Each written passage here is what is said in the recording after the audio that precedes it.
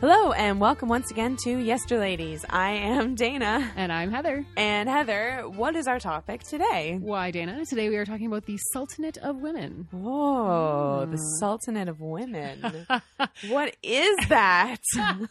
Well, Dana, in case you didn't know. So this is a time period during the 16th and 17th centuries in the Ottoman Empire.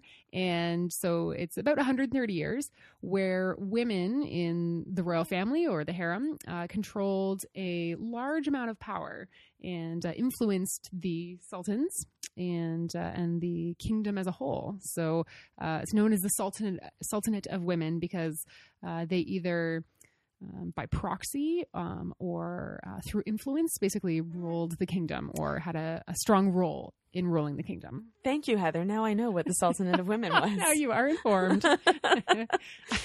That is true. That is very true. I like this topic. You found this topic. Yeah. Where did you first read about it? I stumbled across a woman that we'll talk about later named Roxolana. At least that's the name she's known by. It's not necessarily her full name, but I stumbled across her and then started one of those like research benders where you start at one spot and you end up down this crazy rabbit hole, like reading about something completely different 2 hours later. So this got me into the Sultanate of Women. And then I was looking up like harems, and then I was looking up eunuchs, and it was just like crazy. And it's just a natural progression, I ended up looking up castrati, and then like listening to audio recordings of the last known castrato singer in like the Vatican choir. Like it was just crazy. I ended up in these just crazy research spots. But all of this started from the Sultanate of Women. Sultanate of Women. Yeah. So as you mentioned, this period of about 130 years in the 15 and 1600s in Turkey, primarily is what we're talking about. So this is, I think you mentioned, this is the Ottoman Empire. Correct. So, I mean, when you talk about the harem, I think it conjures up in our Western mind, it conjures up this kind of erotic, free for all kind of a place where the Sultan or the king was just completely debauched and consorting with, hundreds of women. And so the harem was more like a kind of miniature government within the royal palace, made up of all of the women of the palace. It was kind of this hierarchical structure, and somebody within our readings talked about how it kind of mirrored the army in terms of its like structure and hierarchy and discipline and all of this. So it wasn't some kind of like lush male fantasy land necessarily, although of course the Sultan had access to these women is what I'm assuming. Yes. I mean, I feel like none of our readings directly talked about that, but they kind of skirt the basic idea. I'm assuming was that he could sleep with any one of them at any time, right? Which I mean, that's a pretty big caveat that he got to make all the decisions in terms of the sex, and they were just there at his leisure. But the actual structure of the harem itself is actually quite interesting, and it was like this little miniature women's kingdom. And at the very top of this hierarchy was the Valid Sultan. That's how I've been pronouncing it in my head. Do you think that sounds right? I don't know. I've been pronouncing it Valide. Valide. Oh, I don't know. We don't know which is correct. Yeah, sorry. If any of our listeners know, please let us know. Yes, absolutely. I'm just going to keep calling her the Valid. Okay, sounds good. So the Valid Sultan would always be the mother of the ruling sultan. And apparently this was kind of a thing in that society that they venerated mothers in particular, and foreign dignitaries, Westerners or whoever else, kind of knew that if you wanted to conduct any business with the Sultan and, form alliances or whatever, that the best thing to do was to go to the mother of the Sultan first and talk to her, which is pretty interesting. Like it wasn't the top wife or anything like that. It was the mother of the Sultan was kind of the most powerful woman in the country, really. Yes.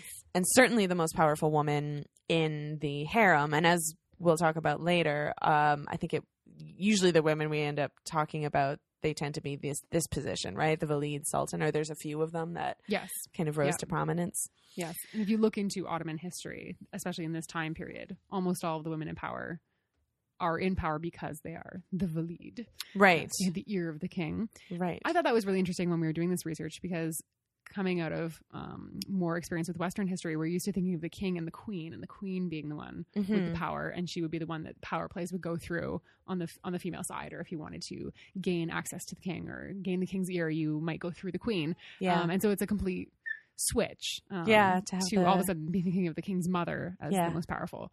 But it's kind of neat. It is. It's pretty cool, actually. So the harem was made up of all of the women in the court, and kind of it would be expanded by taking in these slave girls. They might be bought from slave markets or taken from conquered peoples or people that the empire fought. So they could come from all over. So the term harem comes from the Islamic root. I don't know how you would pronounce this, but just HRM. So harem, I guess, which apparently that denoted a sacred area with no gender specifications. So the harem was actually made up of both men and women, but all of the men in the harem were eunuchs. Yes. Do you have anything more on that? Because I thought that was a really interesting. I do. I find eunuchs interesting and sort of did a little. I kind of had a feeling that was an area. It's a weird thing to find interesting, I guess. But if our listeners are not familiar with what a eunuch is, so it's basically a man who has been castrated for the purpose of looking after the women in a harem, or basically not being a sexual threat to the women in whatever situation. So basically, if you're a king or a powerful man and you have all these women sort of available for your sexual needs, you don't want the men guarding them or the men serving them to sort of, be enjoying them as well. So you would castrate all these men, or you would find pre-castrated men, and these would be the men in contact with the women in the harem. So it's basically like a way to ensure everyone the exclusive access of whatever man is in control of the situation. And they're actually formed like a market of eunuchs, and so boys would be kidnapped from all different places and then castrated. And apparently there were maybe communities of monks, because reading in North Africa, there were these communities of monks that were known for castrating boys and selling them as eunuchs to like other kingdoms. And it was like not very nice monks. Oh, it was really dark. Yeah, I know. I was like, what monks were these? Stay away. But it was like big money. It was an industry the same way that young women would be for the harem. So you would be kidnapped or you'd find yourself in this situation and be placed in a harem or in a palace or a kingdom. And what I found especially interesting was there were both black and white eunuchs, but the black eunuchs were considered superior, and they always held the higher ranked position. And there was a head white eunuch and a head black eunuch, and the head black eunuch was the head of all the eunuchs. So he was the guy in charge in the harem serving the women. That's so interesting. Yeah, I thought that was really interesting. Well, the other interesting thing that I was reading about the eunuchs was that they also, I mean, it sounds like they served kind of as servants to the women in the harem, absolutely, but also educators and kind of contacts, I get like tutors. Yes, because I gather that when and I'm getting ahead of myself a little bit here, but I gather that when a young woman is brought into the harem, a slave girl, and she starts at the bottom and she's tutored and taught by the eunuchs, which is interesting. So you've got this little community of all of these women and then all of these castrated men. And it's this weird, very prescribed roles situation, but I don't know, it's very interesting. I thought the same thing when I read that part about the girls being trained and educated, and I thought it's like a really awful boarding school, awful sexual boarding school. It's just such a weird environment. You don't come across that kind of environment often in history or in the modern world. So I was doing this research. Some of the parts that surprised me the most were related to what the harems were actually like, because like you say, we have a very stereotypical Western sexualized notion of what the harem was there for, and while it was very sexual, it was a lot of other things as well. And that's where I think learned the most. I think what people don't like, it wasn't like it was sexual, or I don't believe from what we've read, it wasn't like people were, I don't know, I think kind of the picture that a lot of Westerners have is some draped palace where all of these women are scantily clad and like dancing around and not doing a whole lot except serving the Sultan grapes. Yes, just like and lounging fanning him alluringly. Yeah. But no, it was this community where they would do like any court, kind of like any other royal court at the time, where they were engaging in all sorts of activities, including and raising their children and scheming politically and even just managing day-to-day tasks in the palace and you know, business in the royal city and business in the kingdom, so that sort of thing. So I think your typical day in the harem was not like lounging in silk pants gyrating for the Sultan while your sister feeds him grapes, like, as much as you might want it to be. I should like the picture they paint in our readings where it's more I agree. They're reading and they're doing like, you know, crafts and things and raising the children.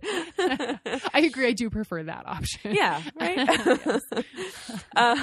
So the imperial palace harem was comprised of the mother of the Sultan, his spouses and favorites, as well as his like sisters, aunts, grandmothers, nieces, and lots of other relatives, and of course the children, who there could very well be many of, the staff, and then below that even more kind of slave girls. So as we said, at the very top was the Valid Sultan, and she had the ultimate power within the harem, and it sounds to me like she was the one who managed the harem as well, and who, you know, the hierarchy led up to her, and she made the decisions and managed the finances and all that stuff. So she was the most important. And then after her, the most important women were the Khadins, and I hope I'm saying that right as well. So again, apologies for mispronunciations. Please do write in and correct us if we've gotten them wrong. But so the Khadins were the women in the harem who had borne the Sultan's sons, and he could have 4 at a time, and they may or may not have been married to the Sultan, but whether they were or not actually officially married, they were treated like official wives, and they had their own quarters and ladies in waiting and slaves and jewels and dresses and allowance. So after the Khadins, so the mom is at the top, and then the 4 women at a time who gave him sons. I'm assuming there would have been other women who may have borne the Sultan's sons, but I guess his favorites, his like 4 favorites out of those would be, so after the Khadins were the Iqbals. I don't know if I'm saying, gosh, I'm going to do that every time. I'm sorry. Iqbals. Iqbals. Anyway, they were the favorites of the Sultan, kind of the next favorites. And if they gave birth to a child, they would be called Haseki.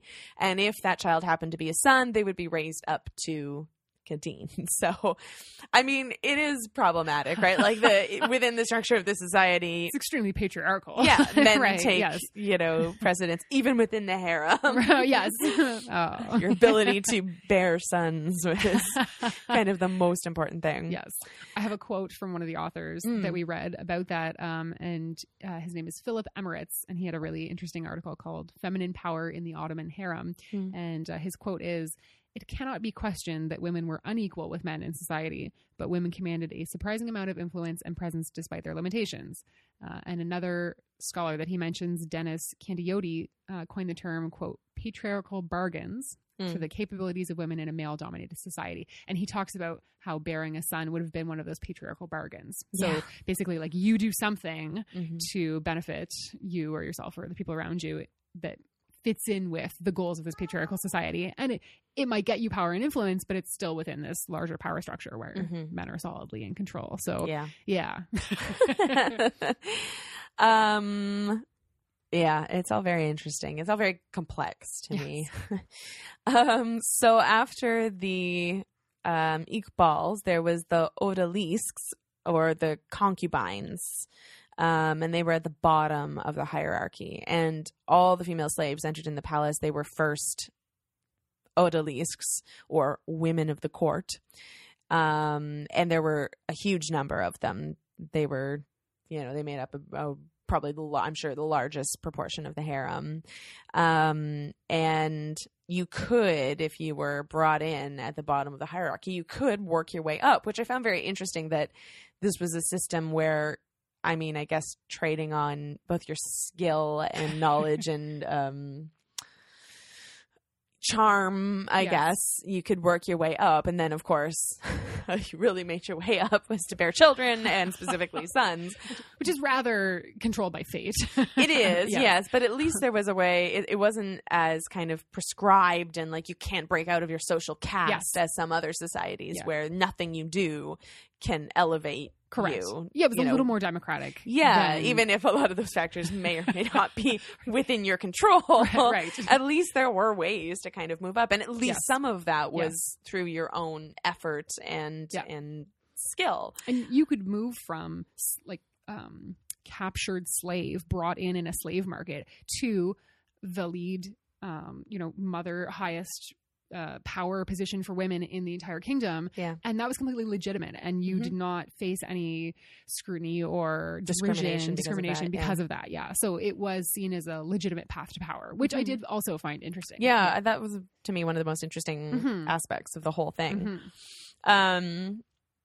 So the captured slave girls would have been trained and educated by the very skilled eunuchs, as we mentioned, which is interesting. So they would have been taught to sing, play instruments, dance, and other royal disciplines, as well as to read the Quran. They would be educated in the etiquette of the court, and even to read and write and learn foreign languages, and instructed in various crafts. See, I wasn't kidding. The crafts. Basket weaving. Yeah. Plastic canvas. Very nice. Maybe quilting. No, I'm sure. Absolutely. So the concubines at the bottom of the power structure, they weren't sent to the Sultan. So I guess it wasn't until you got higher up the structure that you were really available sexually to the Sultan, which is interesting. You were considered, I think, more of a servant. But everybody was brought up in the discipline of the palace, and you could be kind of promoted to become like a senior maid. And, our readings point out that a lot of the women in the Sultanate were slaves and even Christians from outside of the society, because they would be like captured slaves. Yes.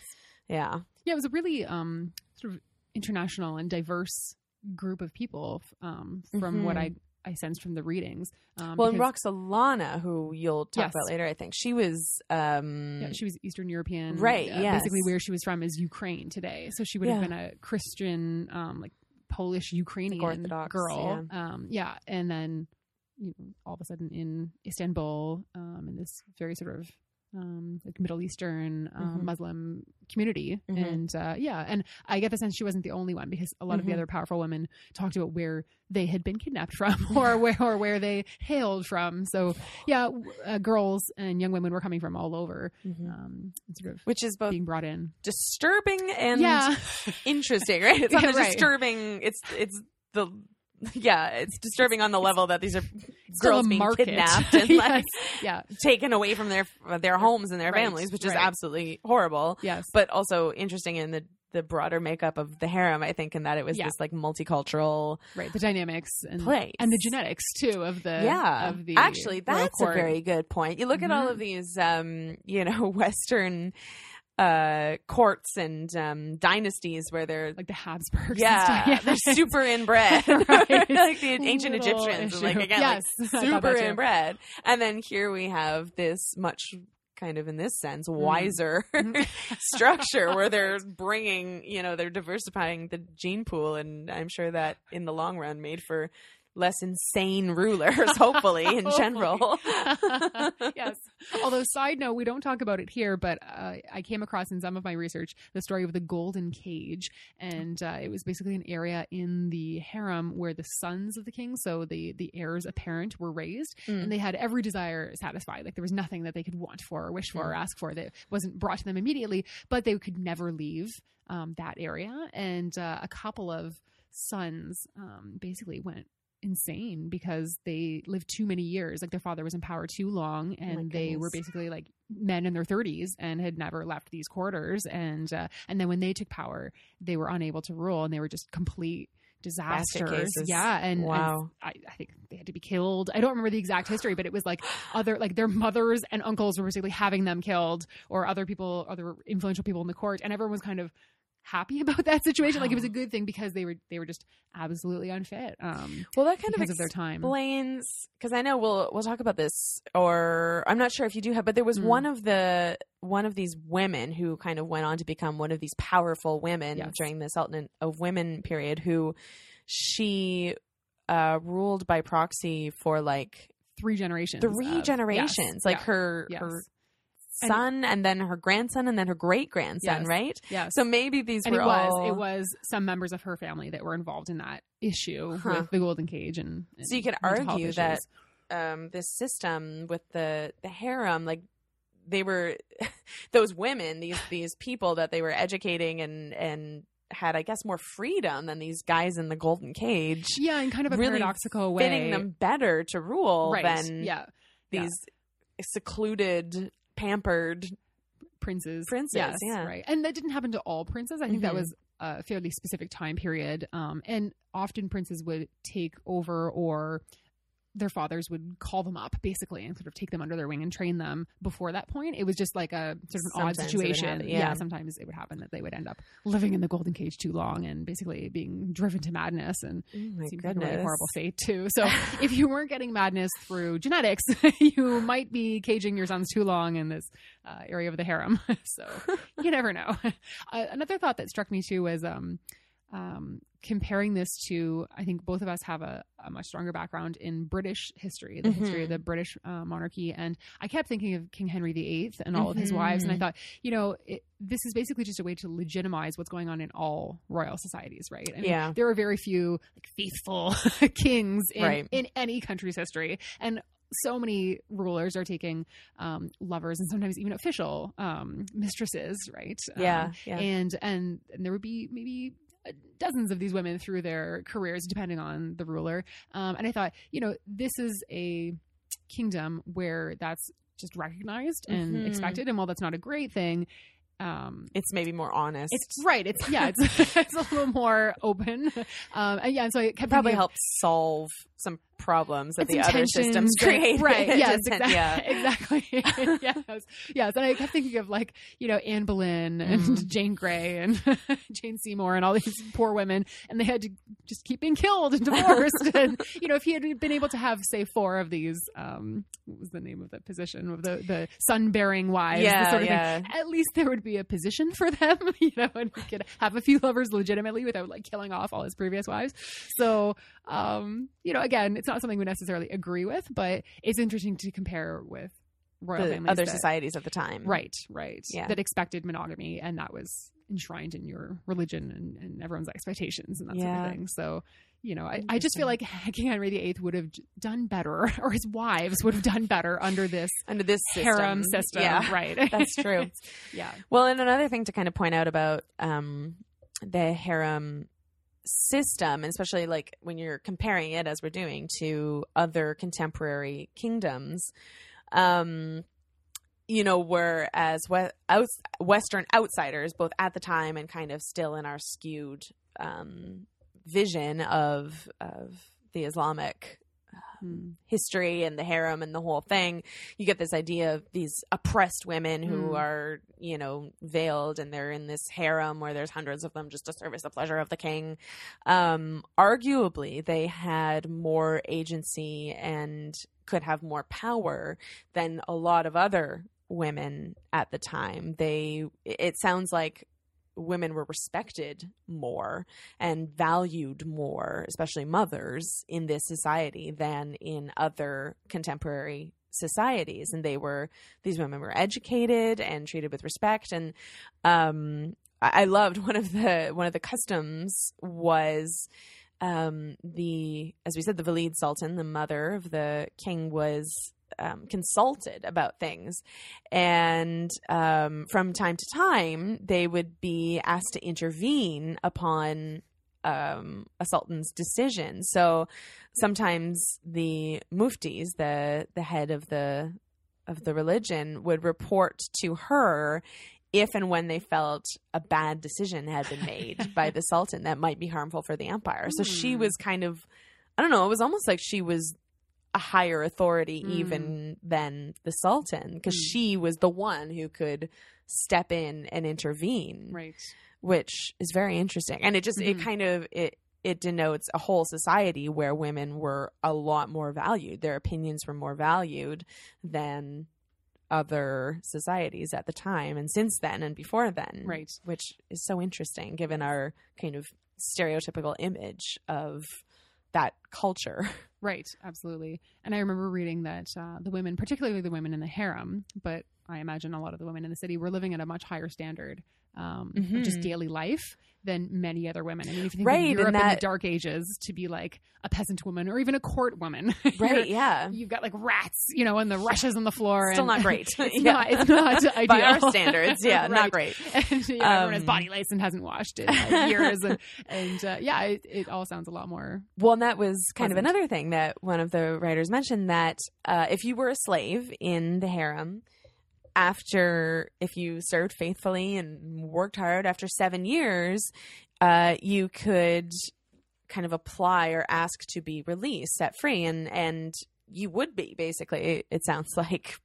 Yeah, unless there was some reason not to. They would grant you your freedom, and they would even grant you, I think, some money and a title and some, whatever to compensate you.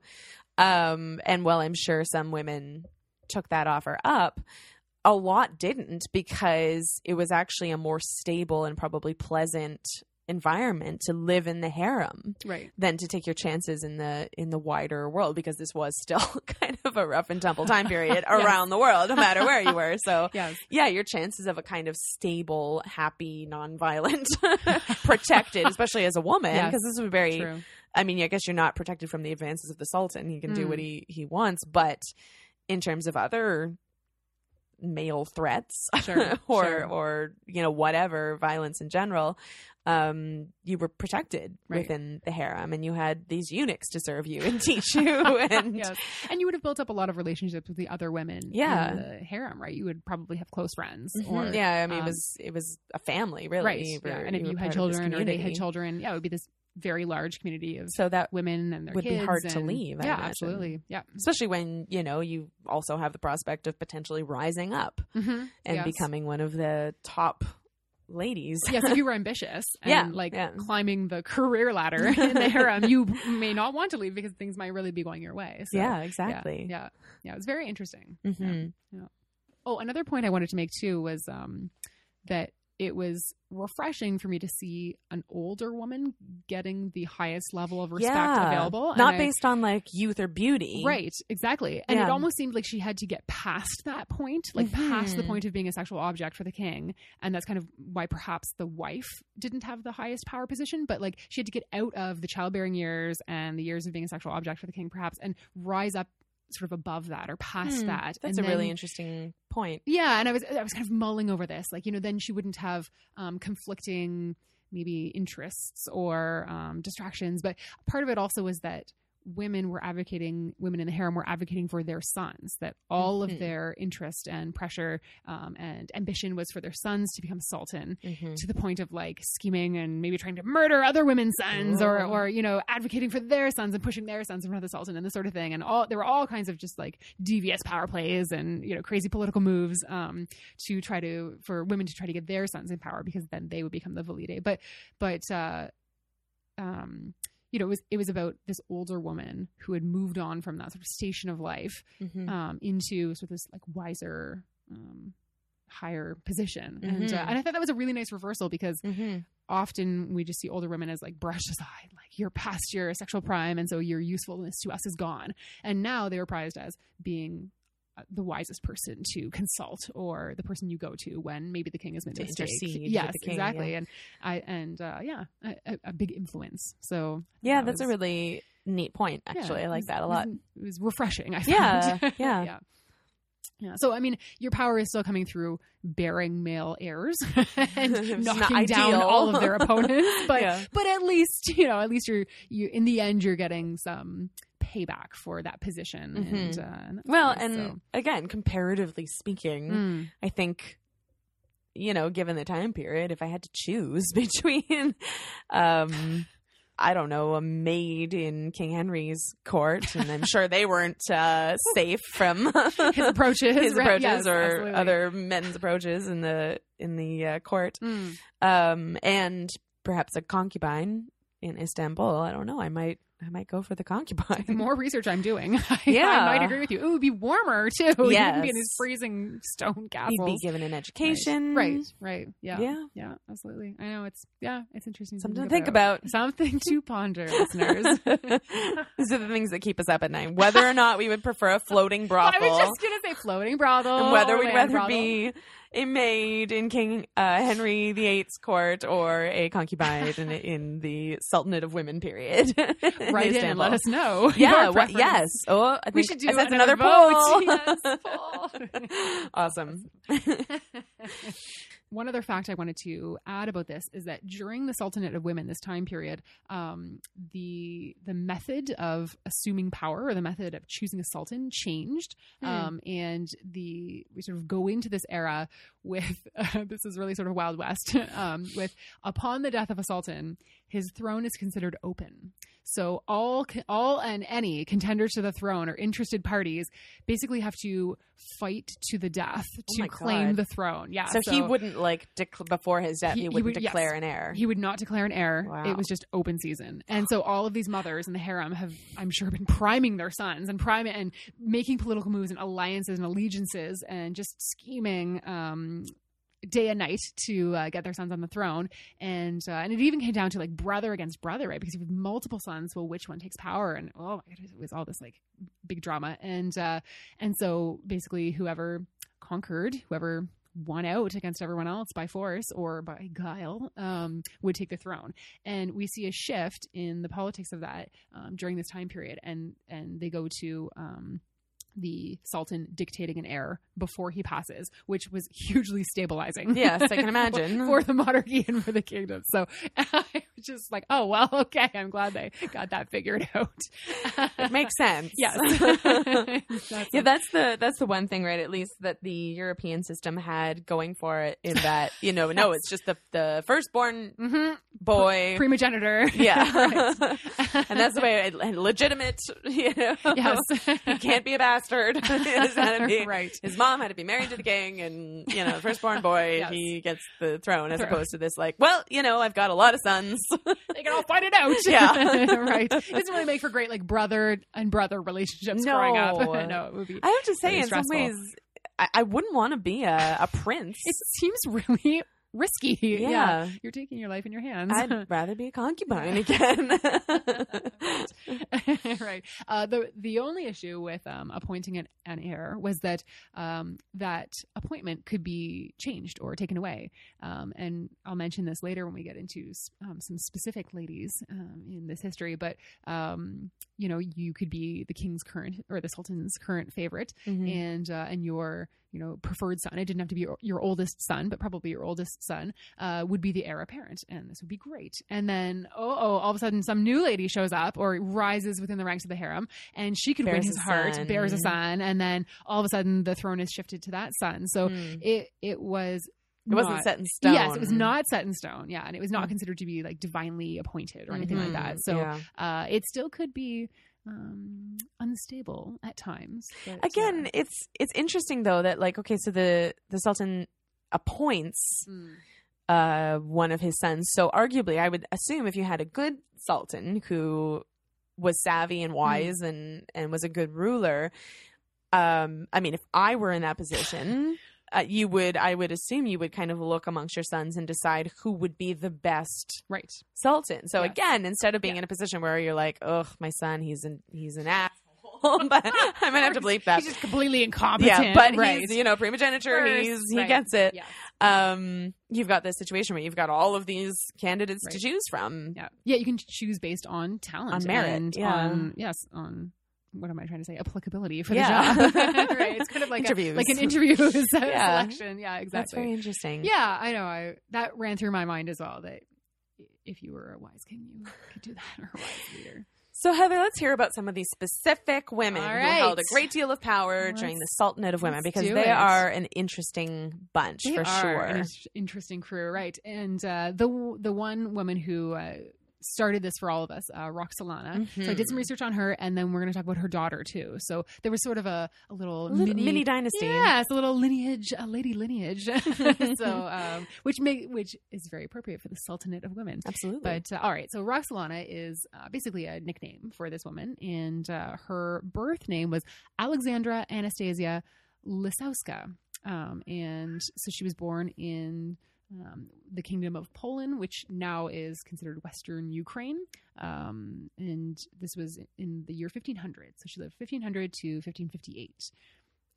And so she was known as Roxolana. And then what happened, unfortunately, as we were saying before, she was taken captive by raiding Tartars. Yeah, that sounds crappy. Awful. Yeah. So kidnapped, dragged away from the life she's always known, sold as a slave, and brought to Istanbul, where she was selected to join Sultan Sulayman's harem. And I'm not sure if I'm saying Suleiman or Sulayman. I was assuming it was Suleiman. Yes, I think that's how I've heard it pronounced before. So she joins his harem. But apparently she was very beautiful, and so her beauty caught whoever does the harem selections, caught their eye. So she gets brought in as a servant in the system, and would have gone through the same process, right? The training and the educating and moving up within the ranks of the harem. So they weren't treated like slaves the way we think of it in terms of like serving and whatever. Every woman in the harem, even down to the lowest concubines, they were all entitled to like allowances, monetary allowances, and material possessions according to their rank. But basically, they were all given like a fund, I guess, like a stipend, to spend how they want, which again is very interesting and not at all what you kind of assume or picture. Right. Yes. Yeah. I remember reading that as well, and they compared the income of the Valid with the income of some of the men in the court, and she was doing far better. She was doing far better. Yeah, it was like hundreds more of the currency. I forget the name of the currency, but yeah, she was basically like raking in a large income, and I found that fascinating. And yeah, and they talked about how the lowest servant girls in the harem were bringing in 1 or 2 per day, and she was getting thousands per day. So it was really great. All right. So back to Roxolana. So she, when she joined the harem, she was basically renamed, and her name was Hurrem, and later Hurrem Sultan when she rose to power. So Hurrem's beauty caught the eye of Suleiman, and she became one of his new favorites. So we talked about how the Sultan at any point could just decide he had a new favorite, or some new woman could catch his eye. And so Hurrem basically walked into big drama when she became the new favorite of the Sultan, because he had a current favorite, and her name was Mahidravan Sultan. And she had a son, Mustafa, who was the heir apparent. But when Hurrem shows up, she upsets this entire balance and throws everything out of whack. Just ruins Mahidravan's plans for herself and her son, because she's assuming if her son is Sultan, she will then be Valide, and she'll be the most powerful woman in the kingdom. So Hurrem really ruins this all for her. In retaliation, so Mahidravan really loathed Hurrem and did everything she could to try to get her out of power and get her out of the Sultan's eye and this sort of thing. But it really worked against her. And at one point, Mahidravan beat Hurrem, and the Sultan banished her and her son to a provincial town. So she basically acted so badly that she got herself and her son kicked out of the succession and of the palace. So she went too far. Don't overstep those boundaries. Yeah. Don't go against the favorite. Yes. All right, so Mahidravan has been removed. Hurrem's path ahead of her is clear. So she was instructed in Islam, which would have been part of her general education. And she eventually decided to convert, which I thought was really interesting, that they were teaching them about the religion. But not forcing them to convert. Right, exactly. And it wasn't absolutely expected, because her conversion, or her decision to convert, really pleased Suleiman. He was really happy that she had made that decision. But, and I love this is one of my favorite facts about her, when she decided to convert, she then refused to sleep with him because it was against the teachings of the religion, and they weren't married. Oh, snap. That's awesome. I just love it so much. And it actually reminded me a bit of Anne Boleyn, who was expecting Henry VIII's child and said, like, we have to be married. Yeah. So, like, using the religious rules against the ruler. So, anyway, this is great. So, Hurrem does something similar. And her ploy works. And so he decided to marry her. But as we said, a sultan can have multiple wives. So what he did is he went one step further and he freed Hurrem so that she could be his legal wife. And this caused huge waves in the harem and in the kingdom at the time, because it was not often that a wife was a legal wife and freed as well. Right, so, yeah, that's a big deal. Yeah, she got her freedom and she got this position as his wife, and that really made their future children legitimate. They were basically right in line for the throne after that. All right. So they had 5 children together, and one of whom would become future Selim II. So one of her sons became sultan. And she was not just bearing children at this time. She was very politically active on her husband's behalf. So she was writing letters to the King of Poland, which was her former country. And she, of course, would have spoken the language and all that. And so she was basically his envoy to the king, or what's the word? Ambassador. Thank you. And 2 of those letters still survive, so you can go and see them today if you want to see the letters from Roxolana. And she influenced Suleiman, her husband, to stop raids in her homeland. And that's great. Yeah, I thought that was a great legacy. Even though she's kidnapped and brought, she gets him to successfully stop doing the same thing to other girls. And, as successful as she was, I'm sure she wouldn't wish that on other girls to be kidnapped away from their homes. So I thought that was a really nice sort of giving back on her part. Nice. Yeah. And she was doing all sorts of things. And many of the women in this position at this time were as well doing this. They were establishing soup kitchens and mosques and colleges and hospitals. And some of the research that we were reading talked about how the vast majority of commissions and architectural commissions and buildings being established were by women at this time. And previous to this era, the sultans were doing all of the commissioning. And during this time frame, this 130 years, it switched almost exclusively to women commissioning buildings. I mean, they were really, it seems like during this period, the women of the harem were the ones who were kind of responsible for the infrastructure of the kingdom, which is just so interesting and cool. Yes, yeah. And so opposite of what we expect too. Yeah. So I thought that was great. And so she was building mosques and all sorts of things everywhere.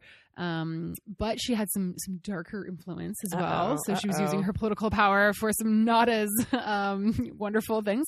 So she influenced Suleiman, the Sultan, to murder his Grand Vizier, who had also been his childhood best friend. Oh yeah. Roxolana. Because the Grand Vizier supported Mustafa, the original heir to the throne. The one who had been exiled. Whoa. He supported his claim to the throne.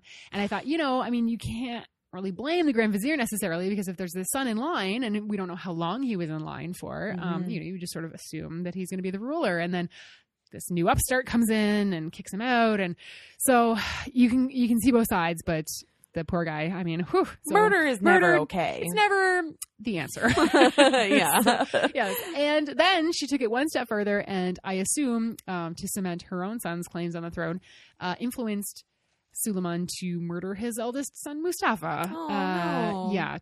So that's pretty cold. Great. That's pretty cold, murdering your own son. Yeah. So yikes. Political power can be wielded for good or not for good.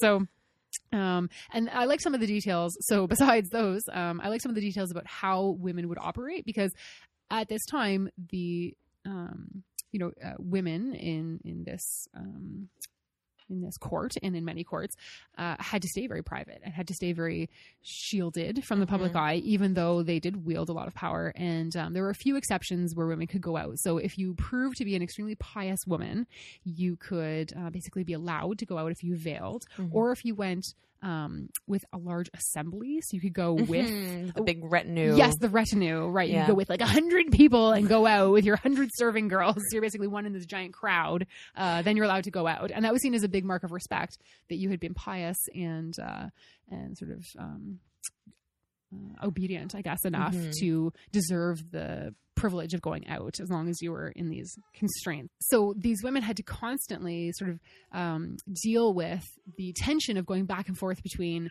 using their political power and, doing what they wanted and running the show. But they had to still sort of stay within the world of the harem. So Roxolana would meet with officials behind a screen.